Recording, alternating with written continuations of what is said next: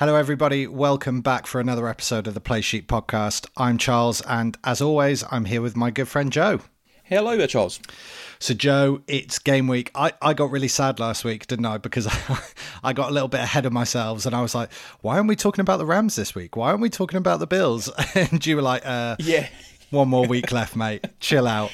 Yeah. It's kind of like celebrating Christmas a week early, but here we are. It is actually game week now.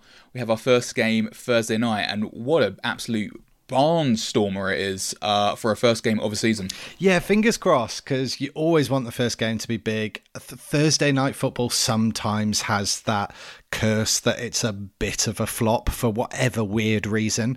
But these are two big teams that both have quite a bit to prove in week one. So I think it will certainly be an interesting watch.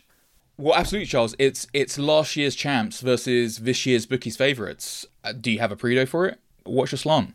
Yeah, well, I mean, obviously, I think we're not trying to overdo it with predos this season. It's a new season. It's right at the beginning. As we say a million times, camp really tells you very little. It's not until the kickoff that it all comes together. So, without saying how I see it going, the one thing that I would say is Rams, obviously Super Bowl winners last year. It is a little bit of a different team from the one that we saw them win the Super Bowl. I mean, you've got no Odell Beckham Jr., you've got Stafford with a dodgy elbow, you've lost Whitworth. These are really quite... But you have got Allen Robinson now. You have got a healthy Cam Akers. There's swings and roundabouts. There are indeed. I think it will be interesting to see how Stafford plays week one. They've kind of talked down this elbow injury of his, and they've played it off as, do you know what, I'm a soldier, I play through it. But as we have seen from many seasons before, once you get to the other side of the season and you're questioning why certain players didn't perform as well as you thought they might, it inevitably ends up being, oh yeah, by the way, I was carrying this all throughout the season. And I just wonder whether that is going to be a constant niggling problem for Stafford and whether we'll see any form of decline or regression from him. Interesting. But the Bills, Joe, what are your thoughts on them? Because obviously, as we mentioned, Bookies Favourites, there's a lot of hype around this team. Are you buying into it, or do you think there are some deficiencies there that might trip them up? You know what I'm like? I never really buy into the hype, even when the hype is overwhelming. I didn't buy into the Bucks when they won Super Bowl. I didn't buy into the Rams last year. I said it was all hype. So generally, if I say that, don't listen to the hype, you probably should. But with that said, I like this Bills team. Don't get me wrong. I think it is a stacked team. They've got a lot of talent in there. I think the things which people are focusing on aren't perhaps the things they should be focusing on, though. There's a lot of attention being placed on Von Miller, as if Von Miller is the missing piece to the puzzle and that he's going to take the D to the next level. This D, let's not forget, was probably the best defense in the league last season. They gave away the fewest yards in the whole of the NFL last season. This defense was a good defense. I'm not sold on Von Miller, though. I'm just not sure if Von Miller is this great piece that everyone's talking about. Do you have an opinion, Chaz? Do you think that Von Miller is still a game changer, or do you think that he's more of a name, which is where I'm leaning right now? I think the difficult thing with this is, as you point out, they are quite a stacked team. So I think it's difficult to bring in anyone at this stage and say they transform the team, because they were a very good team last season. I believe they'll be a very good team this season. Does Von Miller help them? Yeah, I think he's definitely a good addition. Does he supercharge them? I'm not sure that any player can really do that for this Bills team unless you're bringing in an absolute superstar, which I think, Von Miller, he has had a very successful career. Is he still in his prime? I don't know. I'm not sure. I think he makes the Bills a better team. I don't think he, makes them an incredible team. Well, I've got two words for you, sucker. Production and position. And I think we mentioned this about Von Miller last year, that having been in Denver for most of his career, he'd basically been playing in 3-4 sets, and he'd been playing either left outside linebacker or right outside linebacker. An edge rusher, though. When he went to the Rams last season, he was playing defensive end a little bit. And Production-wise, for the last couple of seasons, I mean, you go to peak Von Miller. I mean, peak Von Miller in 2012, when he had his season with 18.5 sacks. We're not expecting that again. But, kind of good Von Miller from, say, 2014 to 2018, he was hitting about 14 sacks a season. Now, he's had 14 sacks since 2019. So, production-wise, he's not been terrible. But it's kind of, what have you done for me lately? And I'm not sure if he's still that kind of game changer, game wrecker that a lot of people have in mind when they think Von Miller. He's been around the league a long time. He's had a lot of injuries. Wasn't involved at all in 2020. And in 21, I think he had a total of 9.5 sacks, which is good. But there's players getting cut from rosters out there who have 9.5 sacks in the 2021 season. So production-wise, I'm not sold. Position-wise, I'm sure he can fit in. He's had that season playing in a 4-3 with the Rams, and I think he will have to play the defensive end. He's an edge rusher. He's not the type of linebacker that you're going to probably want in a 4-3 system. But yeah, I'm not sold on Von Miller as being this place to be transcendental in changing the Bills' defense. What I have concerns over, now that's just, what can make things better. What I have concerns over is no Tre'Davious White for the first, I think it's 4 games of the season, which is the PUP rules. ACL tear in the Thanksgiving game last season, obviously out the rest of the season after that. Team put him on the physically unable to perform list, so he's out for the first 4 games of the season. Now the Bills have arguably one of the best safety tandems in Poyer and Hyde. Great free safety and strong safety there. Past that, Tre'Davious White was basically their cornerback, and it's not much depth beyond that. You look at their 2 starters, and I'd be thinking that Cooper Kupp and Robinson will probably be thinking that they can make some hay here. I think it's going to be very, very interesting how the Bills kind of go out here. I think we're going to see lots of kind of cover 2, lots of 2 deep safeties, and I think that the Bills may be playing a bend, don't break defense where the cornerbacks aren't going to be playing too aggressive, where they just don't have that talent to against Stafford and the Rams wide receivers. And I think they're going to just be giving up, 4 yards here, 6 yards here, but giving up a lot of passes and just hoping they can get the stops. We could see them double down, gamble, go aggressive, but I think that's a high-risk play when your cornerbacks are perhaps as susceptible as they are going to be against what is a very good passing team in the Los Angeles Rams. I think that's a really good thing to point out, and I think fans need to bear this in mind when they see the start of the season. If the Bills don't start off too great defensively, it can be easy to go, oh, this team is overhyped, they're rubbish defensively, they're not as good a team as they think they are. They are likely to struggle defensively, certainly until Tre'Davious White comes back. And so I think there will be a bit of a kind of management that the Rams will have to do. I think the shape with which they start the season might not necessarily be the shape in which they end up. And there's probably likely to be some adjustment, kind of 5 games in or even half a season in once Tre'Davious White comes back in full force, assuming that he does recover fully from that ACL. Yeah, so all kind of signs from camp are that he's recovering well, but you have to see a player on the field in the heat of the game really to know that for sure. Just the other thing to pick up on this, because I don't want to labour the point too much. If there was one area of a Bills defence that perhaps wasn't as strong as the other areas last year, it was their run defence. Run defence wasn't terrible, wasn't bad, wasn't bottom 10, but their pass defence was spectacular with Tre'Davious White, with Poyer, with Hyde all on the field at the same time. With the perhaps added attention that they're going to have to give to the secondary, with both safeties out there, perhaps bringing in a kind of nickelback playing 5 DBs, they may be taking a linebacker out, and there may be opportunities through the middle for the run game. So for fantasy heads out there, for people who follow that kind of thing, I wouldn't be looking too far past Cam Akers to perhaps have a big day, because there could be space up the middle for him to be getting some big runs off. There we go. So let's go from the Bookies Favourites to another one of the Bookies Favourites that I know you wanted to talk about last week, Joe, but we ran out of time a little. So let's focus on the Bucks.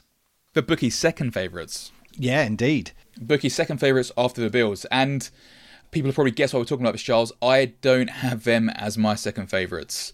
I think there's a lot that's gone on with this team, and not a lot of it is positive, if you catch my drift. Yeah, no, absolutely.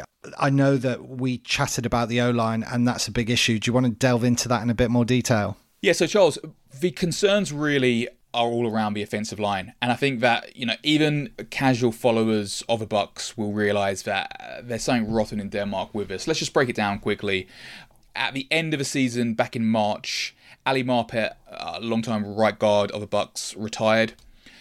Since then, Ryan Jensen is on IR, their centre, and Aaron Stinney is on IR as well. So that's basically the middle of the line has just gone. Now, if we look at Brady historically, and you've got to be careful when you're saying Brady's not going to be able to do this or Brady's not going to do that. When Brady's been under pressure, when Brady's struggled in games, it's pressure through the middle, which is the prevalent factor which causes Brady to not perform at the level that he normally plays at. You're going with Luke Gadicki, Robert Hainsley, and Shaq Mason. All right, Shaq Mason's a bit more established, but you're going with two, without being too offensive, almost no-name players, and Shaq in the middle there. Donovan Smith as left tackle, there's nothing wrong with him, but he's not elite. You're going from what was a positioned group of strength, of great strength when they won Super Bowl a couple of years back, to now really only having Tristan Wirfs as your elite player in that line. This team plays a lot of verticals, a lot of plays that require time for the play to open up. When you're playing verticals, you need to drop back and allow the wide receivers to find space down the field. To do that, you need to have an offensive line that's going to keep the enemy at the gate and allow the play to open up. And I'm not sure if this offensive line is going to do that. And I think that the way the Bucks have played and the success they've had, the way they've changed Brady to do these, 40-yard down the field throws, he didn't really used to do it at New England, but it's worked for him at Tampa Bay. I'm not sure if that strategy is going to be what this team can do, given the tools they've got in the offensive line. And when you're changing something as fundamental as that, I'm not sure if you should have them as a second favourite team to win Super Bowl. I'm still quite impressed by your Hamlet reference, Joe. There's something rotten in Denmark. It's thrown me. But yeah, I agree with what you're saying, man. And I think something that we've witnessed from Brady in this Bucks team is that he isn't a scrambler. Okay, that's not Brady's strength. We know that. I mean, he might have pulled off one or two of seasons past where people have gone, oh, that's not bad. But that's not his strength. When Brady plays, he likes to sit in the pocket. And if there are gaps in that kind of center position and people are able to break through the center, that is where Brady is most vulnerable. And then you don't have a pocket. Yeah, you don't have a pocket. Absolutely right. Yeah. And we've seen in seasons past, when you put Brady under pressure, that team can't move forward. And that is the risk with this team here. If they don't shore up that middle position in the O-line, they could crumble. And shall I tell you what I think is another reason why the bookies have him as a favourite, but I think it's a reason which is flawed. I think there's an assumption that the NFC South is weaker than perhaps it is. I think the NFC South is going to be a really interesting division in the year ahead. You've got the Saints the Saints aren't all that bad. You've got Winston leading that team, but you've got some interesting draft picks. It looks like they've drafted well again. It looks like they're doing as best as they could expect to be doing without Drew Brees and Sean Payton. It's going to be a transitional year, but I don't think they're going to be a car wreck. They're not a team who's there to be going, 2-15. They're going to have a few tough games in them. Then you've got the Panthers, who, it's not just me who thinks this. There's a lot of analysts and pundits out there who have the Panthers as, a sleeper team. One of those teams who've made a lot of good moves in the off-season, who have a lot of young defensive talent in that team. Looking through their positions, the Panthers don't look all that bad. And then the weakest team, the Falcons, and that's no offence to Falcons fans, let's just be real about it. The Falcons are probably the weakest team in the NFC South. They're almost a nothing-to-lose team. They're still probably going to play really exciting football when you've just got Marcus Mariota at quarterback, scrambling around, nothing much to lose. Yeah, they'll probably lose a lot of games, but they'll probably put some big scores up against some teams as well. I think that watching the Falcons this year may not be enjoyable from a fan's perspective in terms of looking for W's, but I think you're going to see some points on both sides of the ball there. So the NFC South isn't terrible, and I think that's part of this kind of factor of making the Bucks second favourites. But when you put in a division that's tougher than people think it's going to be, a very shaky offensive line, and then we can get it down into more things like, is the running back room strong enough? Is there enough strength in the secondary at their cornerback position? There's a few things there. I just don't think the Tampa Bay Buccaneers should be the favourite team from the NFC to go to Super Bowl, think they're going to do worse than what we have down. Yeah, and of course, we've just said camp doesn't show you anything, but not showing up to camp at all, that's a gamble. Well, do you remember what happened with Green Bay Packers last year, Charles? Vaguely. I have tried to block it from my memory, Joe. Week 1 was not pretty after Aaron Rodgers didn't show up for camp all preseason. What was that score? Was it something like 38-3 or 38-7, something like that? Green Bay got absolutely destroyed. And that was by a not great Saints team as well. I think the Saints are by not great Saints team, better this season. Yeah. But it just goes to show that, yeah, sure, like you don't want to have your starters out in every preseason game. We know that. But I think you need starters around camp, especially quarterbacks. They need to be around the camp. They need to be involved. They need to be, dealing with wide receivers, with rookies, getting in to leading that team. And Brady's been absent. I'm not going to write Brady off. I'm not going to say that he can't sit out camp. He knows what he's doing. But, yeah, I've got a lot of question marks about this Tampa Bay Buccaneers team. So how do you feel then, Joe, about the Steelers? Because for me, that's a bit of a weird one. Last season, we didn't think the Steelers were going to be that great. They weren't that great, but they weren't horrendous. This season, they risk being even worse. But I don't know. There's something in me that just has too much respect for Tomlin as a coach, and I just think he might find a way to coach them through it yet again. I'm not going to say they're going to be a massively winning team, but I don't know, they might just bounce around that kind of breaking even mark for me. What are your thoughts on that? Oh, first of all, I agree with you on Tomlin. I think that Tomlin is, for all the plaudits he gets, he's still one of the most underrated coaches in all of football. I mean, when you look at what he's achieved with that team, what he took the team from, what he's worked with over the years, he very, very wrongly gets criticised for nonsense things, and he's a great coach. With that said, though, this is probably the worst Steelers team that I can remember. It's definitely very much in the mould of rebuild. The only saving grace for the Steelers team is that last year they had 3 teams in their division which were contenders for a deep playoff run. I think this year the Browns have weakened, which will take the pressure off him a little bit. They could, win games against the Browns. But beyond that, there's so many issues through this team, from quarterback through to the offensive line.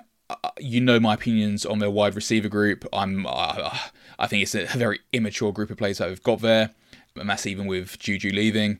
And then the defense just isn't really a classic Steelers defense that we've seen through the years. So no, I think they'll have a losing record. I see them picking up maybe 4 or 5 wins through the season, and a lot of that will just be through Tomlin's coaching. Trubisky, do you think he'll be better or worse than he was at the Bears?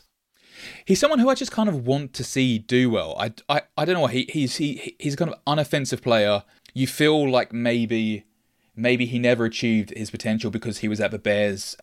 It'll be interesting. There's Kenny Pickens knocking on the door, and I think that if Trubisky doesn't go out and win at least 2 out of 5 of the first 5 games, maybe even 3, then the fans will be clamouring for Kenny Pickens pretty early on. And I'm not sure if that's the right thing to do, but it's just what happens.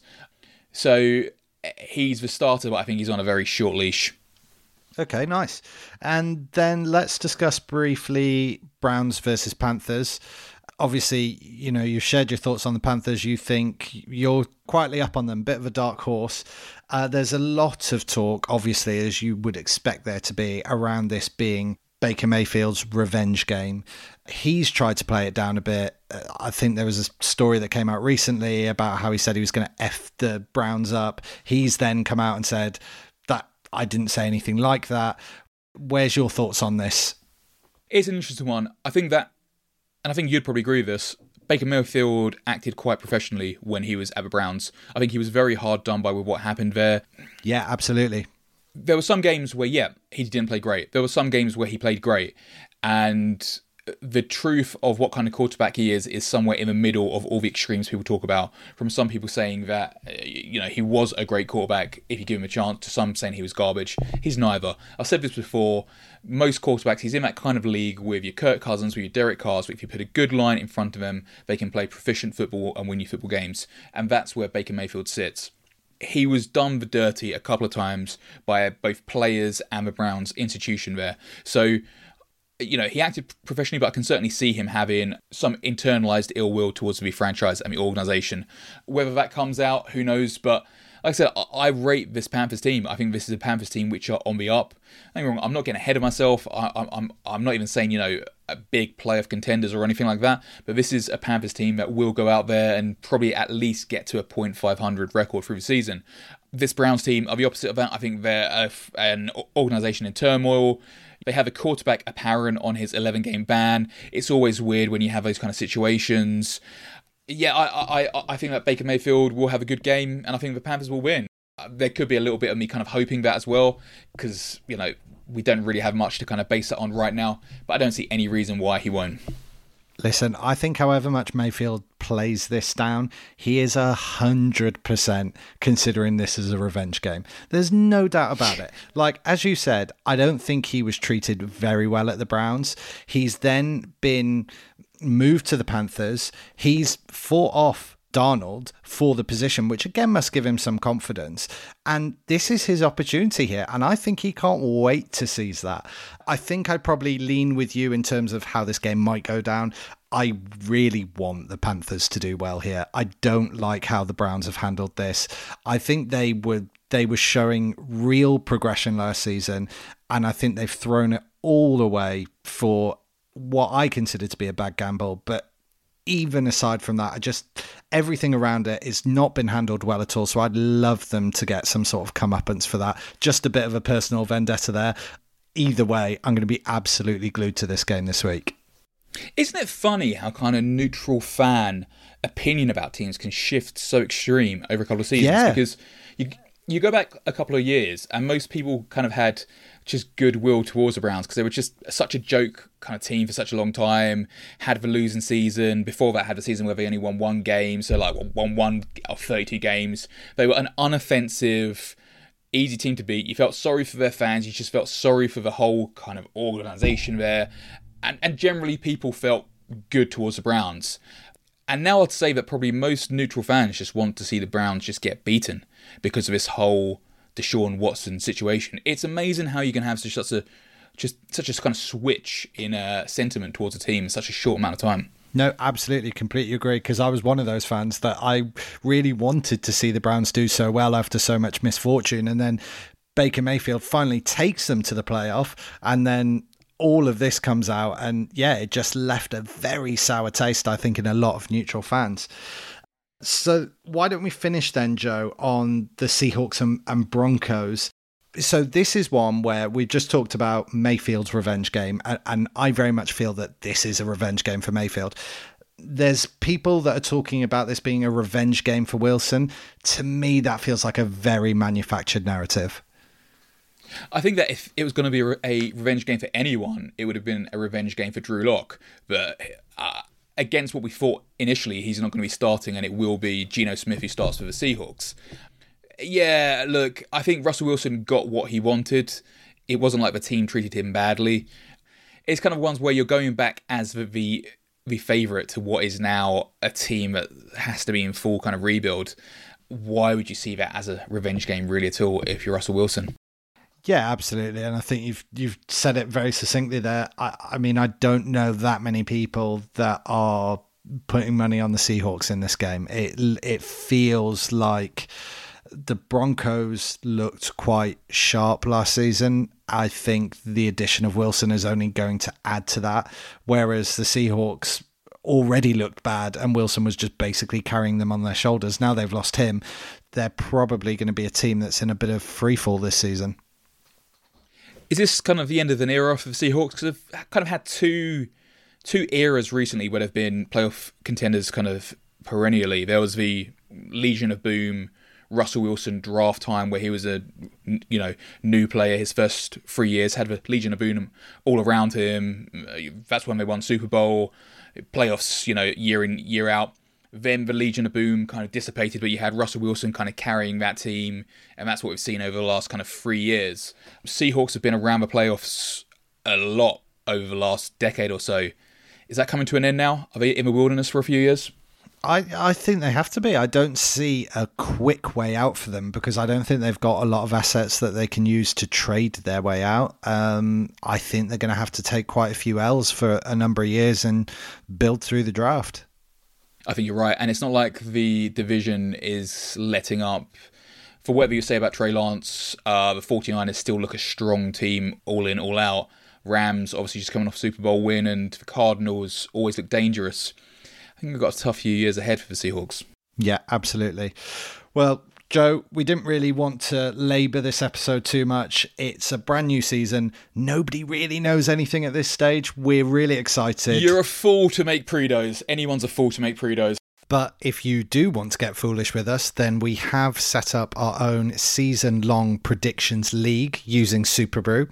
So we'll put the link for that down in the description of this podcast episode. And also we'll place it on Twitter, which you can search for us at Playsheet Sports.